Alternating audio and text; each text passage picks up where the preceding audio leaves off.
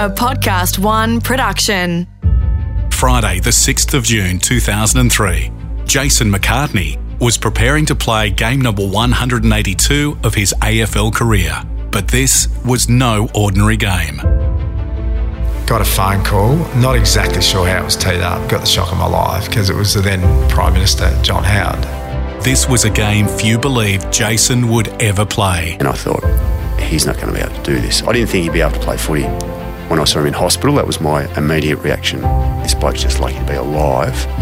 This is a story of pain, tragedy and horror. I'll never forget, I looked over my left shoulder and the flames were just roaring up my T-shirt and up my neck, so just panic. It's a story of hope. I just remember on my knees in front of her, holding onto her hands, just saying, "You can't give up." Yeah. Sorry. And it's a story of overcoming, both for an athlete and a nation. 237 days ago, Jason McCartney's world, that of our country and so many others around this world, exploded literally when the Sari Club and Paddy's Bar in Bali were ripped apart by a bomb. This is a story about giving everything you've got until you reach that one point, that one moment where there is no more to give. I think I've used up every inch of my determination because I'm spent. It's been a tough time, but that's enough for me, mate. Now, mate, I'll just get you to count to 10. 1, 2, 3, 4, 5, 6, 7, 8, 9, 10. Perfect, mate. That's Jason McCartney, whose story you're about to hear. Growing up in the country, did you always want to be an AFL star? Was that your go? I did actually, from probably as early as I can remember, and probably I've got a good memory, but it probably goes back to being 8 or 9 years old, growing up in Nil in the Wimmera in Victoria, and just loving footy. Was it a nice sort of free and easy lifestyle growing up in the bush? Yeah, it was. It just that ability to junior footy training. I'd go. There was only one night a week, but you go over to the senior footy training. You'd just be around the footy club. Although Dad wasn't playing then, it was a lot earlier when Dad was sort of playing around the area. You could just get on your bike and you just go. Let Mum know I'm going over the footy trainer, either train with the senior group, or when I was a bit younger, obviously, just be around there kicking the footy around. Good place to grow up. And the other members of your family? Yeah, so 2 brothers, Brendan and Stephen. So Brendan's a year younger than Stephen's 5 years younger. Hello, Steve speaking. Steve, Howie. How are you now, mate? So where are you now? Just up near Griffith. And that voice, that's Jace's younger brother, Steve, who these days runs his own trucking business. Because when you said Griffith, mate, I thought you might be bringing marijuana back across the border. No. Concrete pipes is what Steve was trucking. Steve has to unload, so we'll get back to him shortly. I played senior footy for Nil when I was 14. Never forget it, Nil versus Japarrett. Dad's brother, Kevin McCartney, was the senior coach at the time. Kevin came to me and said, we'd really like to consider you for a game this weekend. And it was excitement and shock, and checked off with Dad, and it was fine. And our under-14s was the mini league then. I was still eligible, and they would play at half-time in the seniors for about 14, 15 minutes. So I'm debuting in the Wimmera League seniors that day for the Nil Tigers against Japarrett, and as I'm coming off at half-time, it's crossed my mind, do I go in or do I stay out and play? So Jason continued to improve, making rep sides along the way. And in 1990, he was drafted, pick 4 in the national draft. All I heard was the 10 o'clock local news on the radio, and it mentioned my name being drafted to Collingwood. That was the first time? That was the first time. On the local news? There's no event then. So it was midweek. I did take the day off school. So I was confident I might have got picked up, but it was shock horror. The realisation, I think first and foremost when I think back, that's a long time ago, just the realisation that the dream can actually begin now, you play out the reality part. But so it just all hit me. Yeah, you'd be leaving home, all that, but it was Collingwood. And I despise, more so because of my mates at Barrack for Collingwood probably. It was just a massive turn-off. Yeah, I was only... I might have been about 11, I think, when all this happened. I can remember the draft and then Lee Matthews and Gubby Allen and a couple of other fellas flew down when he got drafted to Collingwood. And then, yeah, pretty much after that he was gone down to Melbourne. So do you remember Lee Matthews rolling up to the house? I do remember that. What was that like? Oh, they flew up. It was probably one of the worst nights that anyone could ever flown in a plane. Thunderstorm, and yeah, they flew up to meet Jason and meet Mum and Dad and the rest of us. So yeah, it was a bit, I don't know, not much like that happens in nil. When I walked in that door for first day of training, it would have been early December, and they've just won the flag. He need not even kick it. The drought is over. 52 years. They've waited. Let the celebrations begin. Alan McAllister and Lee Matthews. Straight away, Peter Dacos come over and straight away nicknamed Bomber, because Rowan Connolly had done these articles in the lead up to the draft, and he'd done a feature on me, and it was probably looking like maybe getting picked up by Carlton. But my bedroom was an Essendon shrine. I had the doona covers, the pillowcase, Bombers. I had the posters all over the wall. Timmy Watson idol.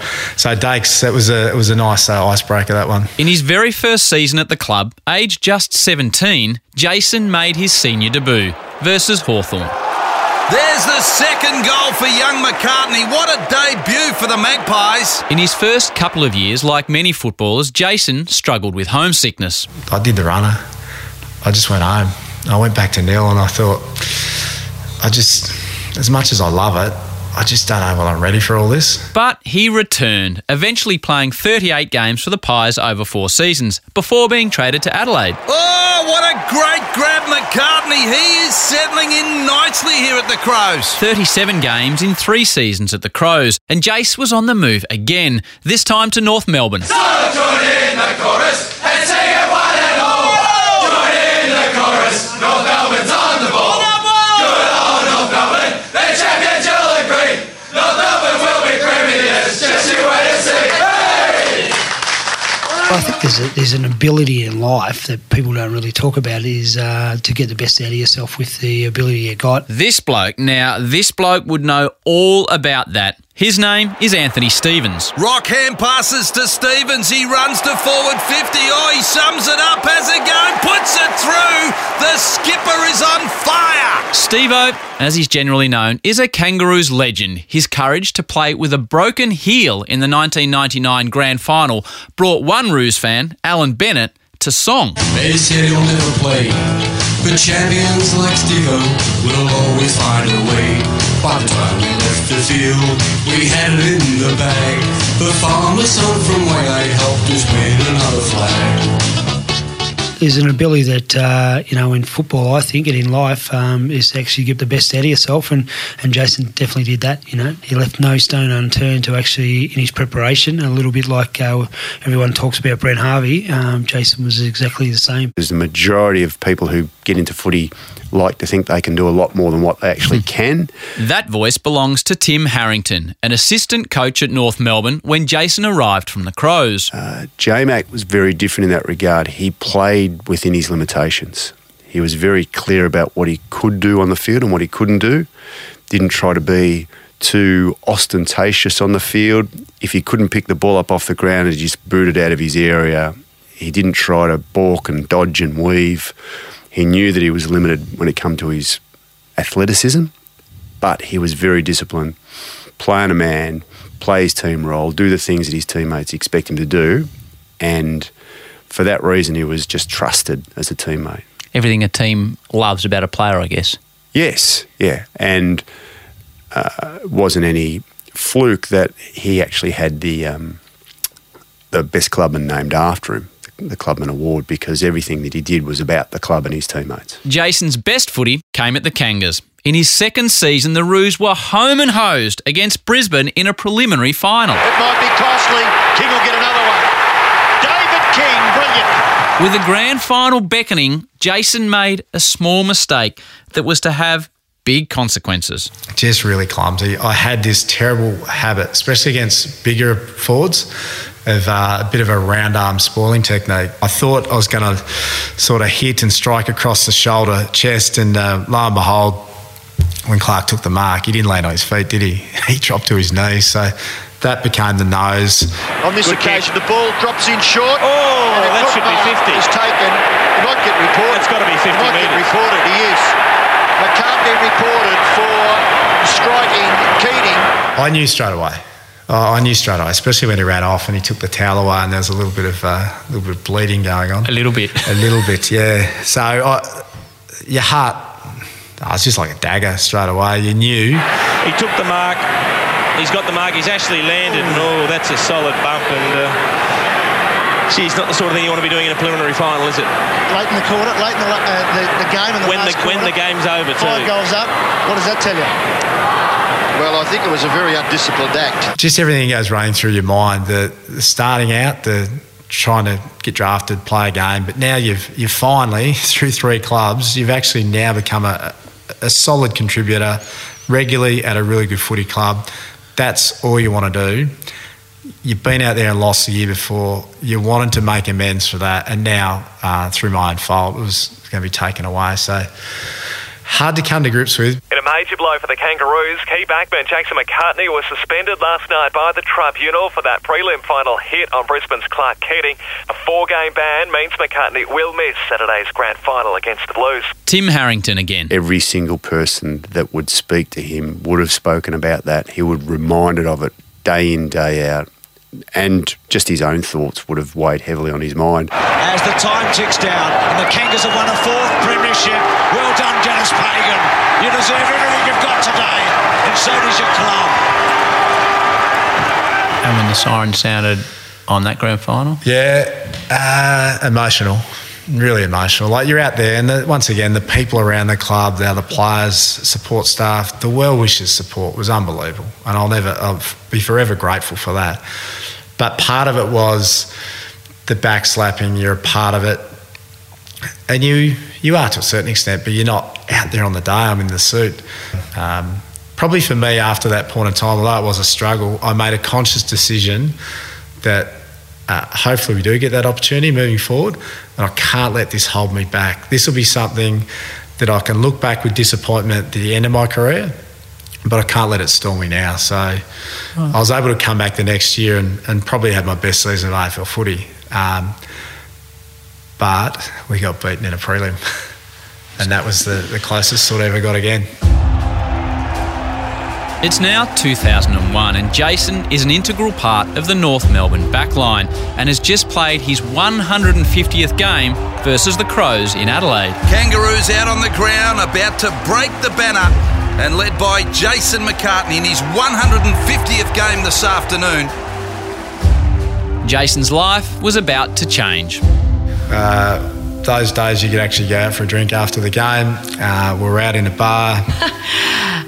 It was out one night. I was out for my brother's 21st, actually, and out with a group of friends. That's Narissa, who's about to meet Jace. To be honest, it was on the dance floor. Was it? Yes. On the dance floor. Were you both good out there? Well, yeah, he was busting some moves, and all I really recall is thinking, oh, great, let's have a dance. And so just started dancing, yeah. What was it about Narissa? Just really down to earth. He probably wooed me, really. Did he? Yes. He was a wooer. Yes. He sent a lot of flowers. He rang a lot. He flew me to Melbourne and he flew to Adelaide, and, yeah, he was very romantic. So, was the proposal as romantic as you would hope as a young lady? If I look back and be honest, probably not as romantic as I would like to experience now. Had it all lined up how I was going to go about it, and it was a dribbling mess. Were you? Had the table in the back corner, lighting low. He was extremely nervous and he seemed quite panicked and nervous to tell me or ask me whatever it was. And I was just thinking, he just got back from a holiday with mates, and so I was thinking, this isn't sort of looking good. I think I might just grab my jacket, and I was kind of reminding myself where my jacket was on the back of my chair, and that I'll just grab my jacket and leave if any of this is bad news. But not that I could predict it was going to be bad news, but just his behaviour he was so nervous and he couldn't, and I just said, just say it. And then I just said, whisper it in my ear. And so he leant over and whispered it in my ear, and I didn't believe him because it was so early into the relationship. And I looked down and he'd slipped the ring box underneath me as he was whispering in my ear. And I was like, oh my goodness. So, yeah, it all blossomed from there.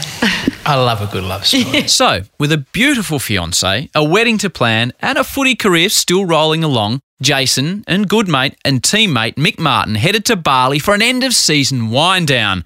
They arrived on October the 12th, 2002.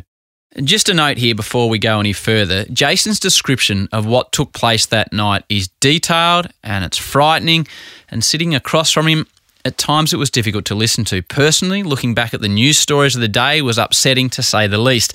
Still, to this day, what happened and continues to happen around the world makes no sense at all. So many people were affected and still are by what happened in Bali. I've done my best to tread as gently as possible through this atrocity by letting Jason do the talking here. It's his story.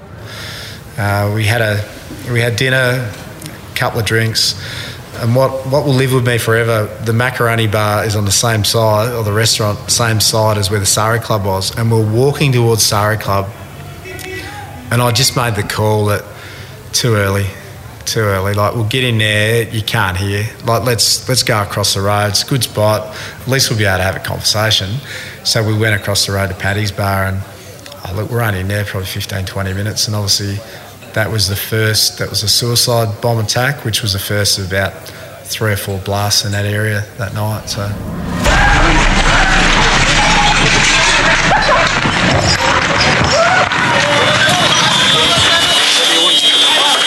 Yeah, you never forget it. Like, standing there, casual conversation. I'll never forget, there's a group of guys behind us, and Mick and I sort of looked at each other and smiled, because you could tell they were on an end-of-season trip. We'd just been there a few days earlier. They had the Hawaiian shirts. I think they had an ironing board pretending it was a surfboard. And whilst you're looking at it and smiling, next minute just this massive explosion, and like, I've never heard anything like it. Just perforated eardrums instantly. The flash, I thought straight away, everything's running through your mind so quickly, but I thought it was straight away. I thought, oh, those guys must have had some firecrackers or something mucking around, because you can get hold of that over there. So that's what I'm trying to process, because the flash, I was blinded by the flash, and I couldn't open my eyes. And then when I did open my eyes, the first thing was the sheer force too, and that's what I felt like. It's firecrackers, or someone had a gun, because it felt like this cannon ball of fire just hit me. And I realised later it was that it hit me, but it was from the suicide bomber, who we had no idea was only sort of 5 metres away. So when I could finally, the first fears were I'm blinded, vision finally returns, and it was only seconds, but it felt like forever and a day. Then you see the darkness and the fire, people on fire.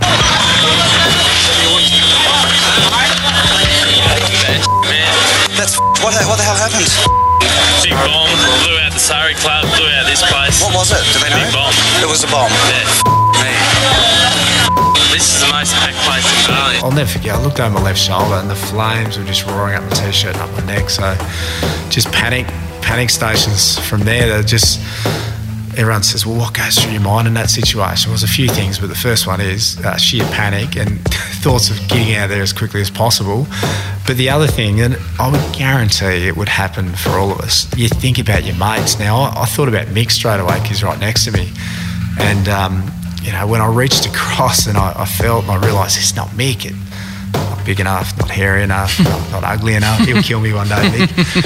But it happened to be a girl who was in a group behind us, who we actually knew from Melbourne anyway. And you think of that, and it wouldn't matter if that was your worst enemy. If you could help someone, you could.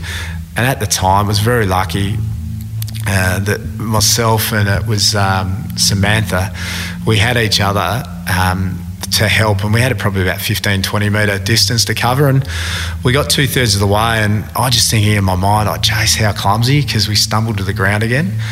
But the fact we stumbled to the ground, the first part was we couldn't see that well, the fire and everything, desperation to get out, and we probably tripped over other people too.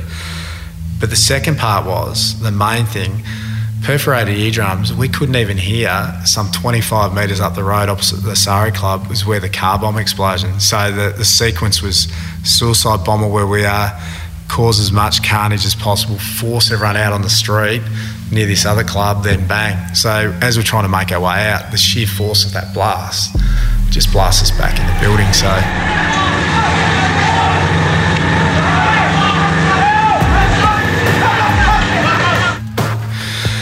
when I got out the front, there's then Samantha, who were helping each other try and get out. No sign of it. I'm just on my own. And I think it's maybe because it's a one-way street there. I'm so grateful I never looked at all to the right. Thank goodness, so I didn't know what had happened at the Sari Club. I just didn't see, because I just remember looking at this building ablaze and tumbling down, and I'm just thinking about Mick, Pete, and I've just met Gary, and I thought, no chance to ever see them again. And then Mick appeared, and the big fella, he just took control. Like, he straight away, I don't know how, went so random. He's standing right next to me, and he had some minor welts to his head. The big fella had the button-up shirt on.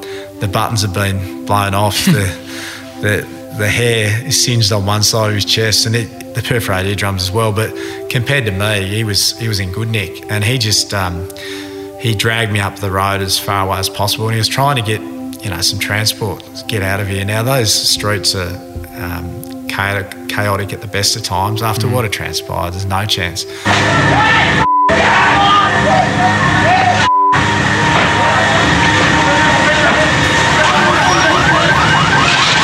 But he got a Balinese motorcyclist, and he got hold of one, and he threw me on the back, and he just said, we were staying at the Hard Rock. He said, get him back to the Hard Rock Hotel. Mick said, I'll be on the next one behind me.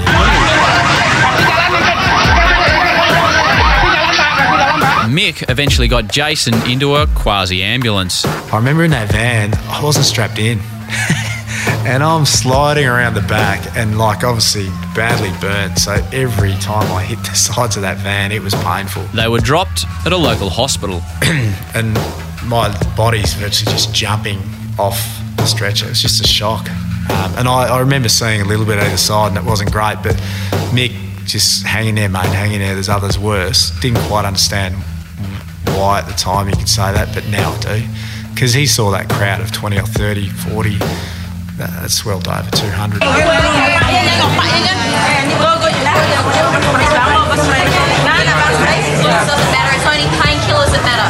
So finally I was moved in to be operated on, and I just looked up, and there's 4 Balinese doctors, and what can you do? It was left to them. So I removed some burnt tissue, which found out later on there's a fair bit. But the other thing was the shrapnel. So the makeup of that blast, they pack it with nails. It's a bar, it picks up glass and metal in its wake. So I locked my lower back and legs, and they're removing as much of that. But it had to be a quick operation, and then out you go because so many others were waiting. News of the attack was now breaking in Australia on the 10 network, without whose help we couldn't have told this story. Popular nightclubs, and the Sari Club, as always, was packed with Western tourists, many Australians, when the blast ripped it apart, killing or badly injuring hundreds of Saturday night revellers. I don't want to be too direct at all with you, so it's probably just best you talk about what you're comfortable talking about with. I think it's the best way to do it. He's in Bali and you're in Australia. Yeah. How do you find out what's going on? It's actually quite, I think you block things out when it's quite traumatic, and I can't quite piece it all together even today, but it was a phone call from Mick Martin's wife, and she said, have you heard the news? Have you, seen any TV? And I said no, and she said, there's been a bombing, and it was all quite hard to comprehend. And my girlfriends around me at the time were very supportive, and we straight away turned on the TV and the radio. I remember doing that, but then as soon as we saw the graphic images on the screen, they immediately turned it off. And then I think the hardest thing would have been to call Jan, sorry, I get emotional now, and have to tell her. So, sorry. Don't be sorry. That's Jason's mum. Yeah. Yes. Oh, dear. And And I actually couldn't tell her in the end. I think what I can recall, I actually put my girlfriend on the phone, and because I just couldn't, she didn't believe me, and she just was quite shocked. And so then my girlfriend had to finish the rest of the conversation to her, and then I called my own mum. I was at home on the Sunday morning, and I just remember a car coming in the driveway, fairly fast up my driveway, and next thing, Dad's banging at the door, and he walked in and he said, "Something's wrong. Something's happened in Bali. A bomb's gone off." And I was sort of a bit stunned, really. Didn't really know what to think, and then no one was real sure what had happened, and it was just a whole day of not knowing because we couldn't get hold of him or anything, and it wasn't a good day at all. Yeah, we kind of flicked the TV on just to see, get more of an idea of what happened, and the first pictures I was seeing, it's just, we just thought we probably won't hear from him again, sort of thing, after seeing that. So you thought he was probably dead? Yeah, pretty much, yeah. Yep. All their mates got together and there was one missing. They went back and climbed over bodies and body parts to get their mate out. Many of the victims were on footy team holidays, including North Melbourne's Jason McCartney and Mick Martin, who suffered burns. Did you understand the dire situation you were in medically yourself? Not at that time. No idea. I just kept feeling like the excruciating sounds coming out of it. And I don't know, once again, I was in this little office area and there was only about 4 people in there. I've seen footage of others. It was just like an airport hangar where they were everywhere. And it sounded like there's others that may be a lot worse. And what I've learned a lot about burns now is obviously infection is a major issue. And unfortunately, they didn't have enough dressing to dress mine or probably many other people's wounds. So those wounds really lay open and exposed to infection, where you're in that climate and it's an unsterile sort of environment that became an issue later on. Just clambered over walls, pull people, push people. It was just so overwhelming, and the fire was just unbelievable. Hospitals were hopelessly under-equipped to cope with the shocking casualties amid immediate fears this was a terrorist attack. With the Balinese hospitals completely overrun, it was decided to fly the injured to Darwin in Northern Australia. When the evacuation was set in process, I was going to be one of the early ones flown out, but there was a bit of confusion there, and I probably thought because I felt like I didn't know how bad I was and I had some comfort there, that maybe others were in a bit worse shape. So I waited. If I had my time again and I knew the extent of my injuries, I would have been getting on as quickly as possible. But people call that a heroic thing to do. Yeah, stupid, heroic. I'm sorry, you're not even thinking at the time, to be honest. I just thought, like, I was in discomfort, but there was a couple of people, and I don't even know, I don't think one of them, or maybe even 2, made it. But just the constant screams of pain, and they didn't have anyone around them.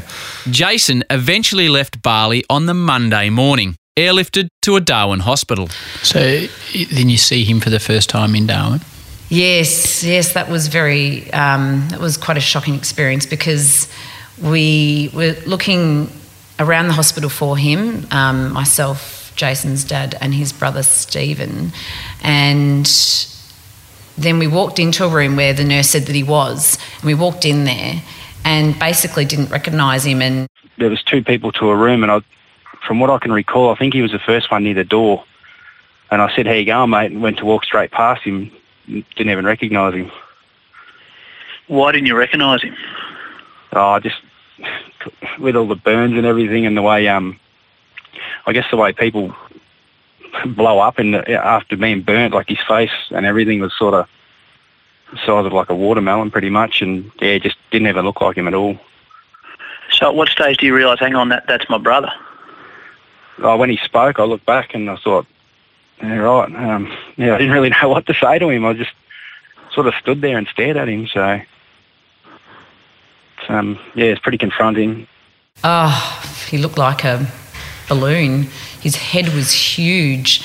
It was it just reminded me of a really large bowling ball, and his entire body was just a Michelin man. It was quite shocking to see. Yeah, his condition was deteriorating without us realising.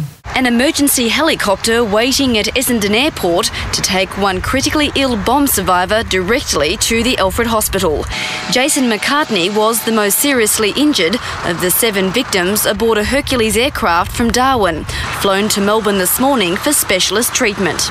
So far we have received one patient with extensive burns. He has over 50%. Now, unfortunately, at this stage, Jason was deteriorating. At the time, through news reports like the one you just heard from the 10 Network and through explanations from medical professionals, Australians were beginning to learn the awful facts about burns victims, that they get a lot worse before they get better. Like so many of the injured, Jason was facing this horrible truth. And I probably thought this great sense of relief, the pain was bearable, not knowing about burn injuries. I'm now thinking, well, I'm on the home stretch. I'm home, I'm at the Alfred, I'll be fine. But that probably next 24 to 48 hours was the big struggle for me, because straight into intensive care for the multiple skin grafts. So that's when I found out I had burns to 50% of my body. So dealing with that, the infection was an issue, but beyond that and all the operations, the biggest thing was I was really struggling with my breathing. I just couldn't do it on my own. And breathe? Yeah, so that's when this help with breathing, I had no idea. Jason's fiancée flew to Darwin yesterday when he was evacuated from Bali, and she's now maintaining her bedside vigil here at the Alfred. Do you contemplate that you might lose someone in that situation? Or how do you deal with that situation when things aren't certain? Yeah, I always look to the word hope, because I don't ever recall accepting that we would possibly lose Jason, or even thinking that we would, because you always have hope. I remember experiencing Jan, collapsing at one point when we were told that night that, we could lose him, and that he was declining rapidly after a major operation. Jan is Jason's mum. And I just never thought that, we would lose him. I didn't feel it in my body, and I didn't believe it in my heart. So, but I remember, although possibly I think maybe the fact that I had to help Jan through that night made me be strong, because I just remember on my knees in front of her, holding onto her hands, just saying, you can't give up. You have to send all your energies to him and, give him strength and hope. You can't give up. So it's one thing that I do recall. When they initially told us that he could possibly not get through that evening, I do recall just feeling my blood rush from my head to my feet and just feeling like I was going to pass out, but then something else just took over, and I thought, this can't be happening. So, and then when I saw Jan so distraught, I was just like, we just have to send all our positive thoughts and energies to him right now, and we have to hope. So, yeah, I think I probably was about to fall in a heap, but refocused and just held on to hope. The hope obviously worked. Yes, thank goodness. So what do you say to a fella that you love when he comes out of a coma? It probably wasn't an easy process, really, because then as soon as he did wake, and the days after that, he was having hallucinations and, really bad dreams. So it probably wasn't that perfect, movie moment that we all envisage. It was a very gradual and difficult process, really. Yeah, but it was exciting to see him awake, of course. Doctors from the burns unit were with McCartney throughout the day and say his condition is critical but stable. So when did you see your own physical state? It would have been maybe 4 or 5 days after the coma. And what did you see? Just a mummy, and lost what I lose. About 10, 12 kilos, like really gaunt and drawn. So it was amazing then, though, that what kicked in was just, wow, my working life goes back to all it had been was being an elite athlete in AFL footy. So everything just came to the fore, like that discipline about, righto, got to set some goals. And I remember getting a little whiteboard put up in the ICU and trying to map things out because you're so used to the structure. And at that stage, the biggest thing on my mind was nothing to do with footy. It was the wedding was booked, ready to go for the 14th of December. So I think the time frame might have been, we're talking 2 months after those terrorist attacks. So that was the ultimate objective. I was happy to postpone it.